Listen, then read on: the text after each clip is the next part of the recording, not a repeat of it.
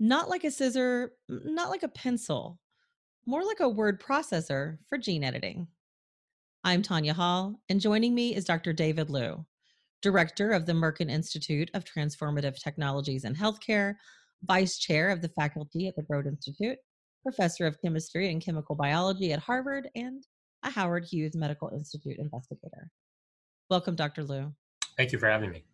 Absolutely. So, give us a brief summary of your background as it relates to gene editing.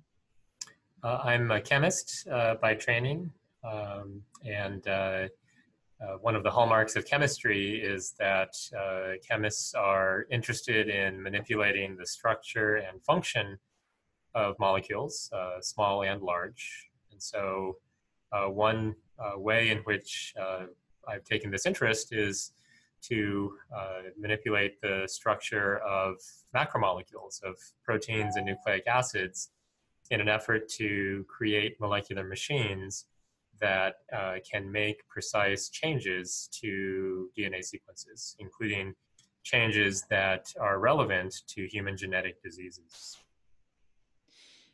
You led a team of researchers to develop a groundbreaking new gene editing technique you call prime editing. Tell us about it. Maybe to tell you about prime editing, given that you have a very technically sophisticated audience, I'll start by presenting some background on the problem that prime editors were developed to help address. Turn off my humidifier as I'm drowning. The 6 billion DNA letters in each of our cells can change in many different ways. There are 12 ways that you can change any one of those DNA letters to another letter. Those are called point mutations. You can also delete letters. You can insert new letters. And of course, combinations of all of the above can also create special kinds of mutations. Currently, there are more than 75,000 known ways to change human DNA that's associated with genetic diseases. And collectively, as you might imagine, they cover all these types of changes. For example, sickle cell anemia is most often caused by a specific A in a gene called HBB, or hemoglobin. It's one of your hemoglobin genes that's been mutated to a T. If you have two copies of that A to T change, then you have a high likelihood of having sickle cell anemia. Tay-Sachs disease is most commonly caused by the insertion of just 4 particular DNA letters at a specific position in a gene called HEX-A. And most cystic fibrosis cases are caused by the deletion of 3 consecutive DNA letters in a gene called CFTR. So this large diversity of DNA changes that can cause genetic diseases really contrasts with the fact that there are very few different ways of programmably changing DNA sequences in mammalian cells. So one of the first and most important ways is the use of programmable nucleases. So programmable nucleases include zinc finger nucleases, tail nucleases, and more recently, CRISPR-Cas9. These programmable nucleases are like molecular scissors in that they make double-stranded cuts in DNA, breaking both strands of the DNA double helix. And the most common result of cutting DNA is that the cell makes uncontrollable mixtures of insertions and deletions, which are also called indels, at the cut site. So making double-stranded cuts can therefore, in DNA, can therefore be very useful for disrupting genes or for moving around large segments of DNA. But cutting DNA to make precise changes has proven difficult. The methods to do so, such as homology-directed repair, or HDR, unfortunately don't work very well in the vast majority of cells of therapeutic interest. And most of the outcomes from cutting DNA still contain these uncontrolled mixtures of deletions and insertions that arise from the cell's natural response to having a chromosome cut into 2 pieces. So the second class of editing agents that are widely used in mammalian cells are called base editors. These are agents that are lab developed in 2016. Base editors have been likened to pencils. So they use the targeting ability of CRISPR, but instead of cutting the DNA double helix, they directly rewrite one DNA letter into another letter without making a double-stranded DNA break.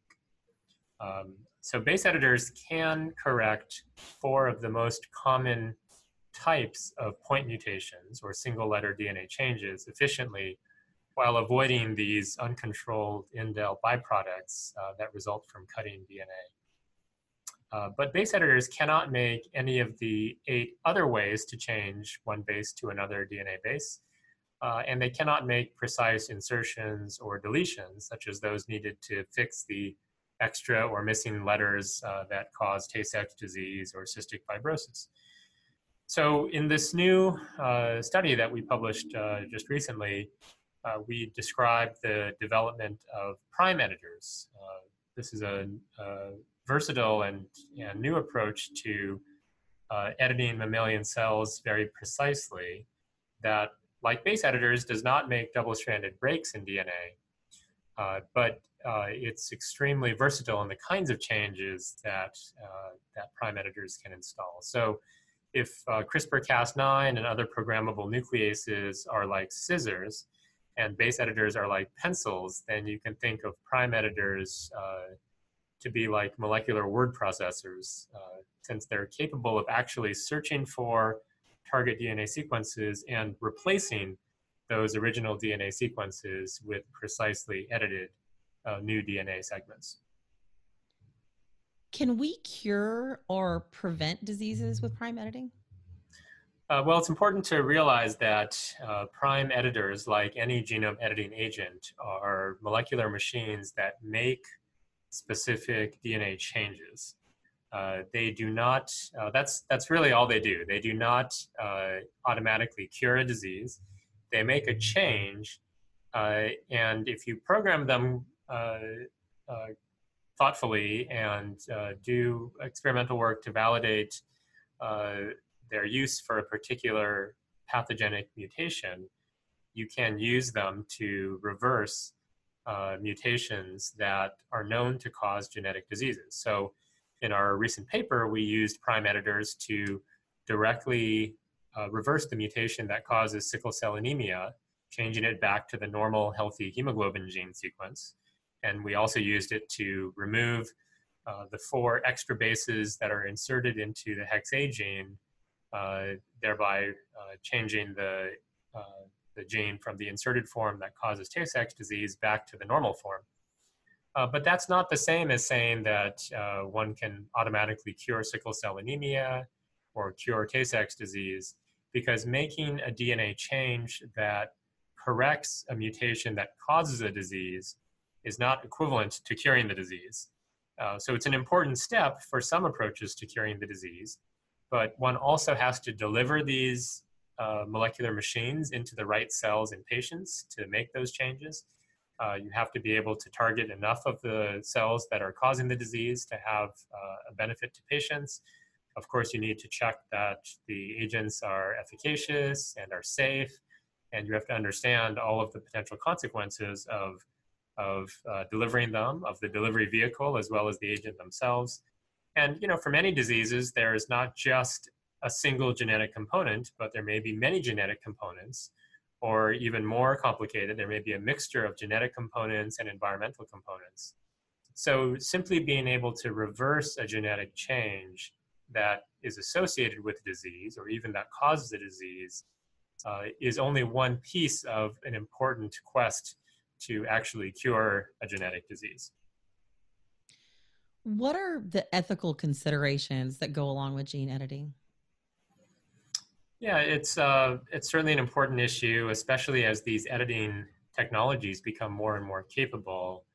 I think we should always keep in mind the importance of maintaining this continued dialogue between regulators, scientists, doctors, the general public, and make sure that we are maximizing the likelihood that these agents are deployed to do good and are deployed in thoughtful ways that minimize their risk of either misuse or their risk of inadvertent harm. So that's certainly an important issue. I think most people would agree that using genome editing to treat an otherwise untreatable disease that causes great suffering or death is ethical. Indeed, many believe that it would be unethical if we have such capabilities to not move towards these applications as the technologies mature. Human improvement is a more ethically and scientifically complicated scenario. And of course, there's a whole continuum between treating a grievous genetic disease and installing a mutation that might lower your risk of getting Alzheimer's disease, for example. Such a mutation was just reported recently and further characterized in a paper published today in Nature Medicine, not by our lab, by others.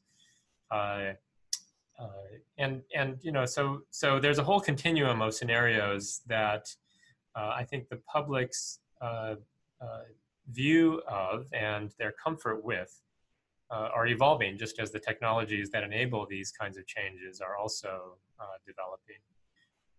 Now, many scientists and non-scientists alike have advocated for a moratorium on clinical germline editing, meaning the use of genome editing to edit human embryos to create babies that would pass their edits down to their offspring. While one day that may be medically justifiable, maybe even an important possibility, I think currently the cost-benefit, the risk-benefit analysis doesn't really favor making such applications for genome editing, and therefore I support this moratorium on clinical germline editing. Dr. David Liu, Director of the Merkin Institute of Transformative Technologies in Healthcare, Vice Chair of the Faculty at Broad Institute, and Professor of Chemistry and Chemical Biology at Harvard and a Howard Hughes Medical Institute investigator. Quite the title there, Dr. Liu. If somebody wants to connect with you, maybe they want to find out more about the work that you're doing, how can they do that? Yeah, so maybe the easiest informal way to communicate with me is through Twitter. My Twitter handle is David R. Liu. We also have a lab Twitter handle, Liu Group. Or they can use our website where you can download all of our papers, all of our publications, and many of the detailed protocols and supporting information needed to research further or to use our research. Our lab's website is liugroup, liugroup.us. And just about every useful DNA blueprint that we generate, including the blueprints for these new prime editors, have been deposited with the nonprofit repository for DNA constructs called AdGene. So going to AdGene, you can get for a nominal cost, you can get these constructs if you wish to try them in your own lab. Sounds good. And thanks again for joining us and your continued work in this area. And if you guys want to find more of my interviews, you could do that right here or go to tanyahall.net. Thanks for watching.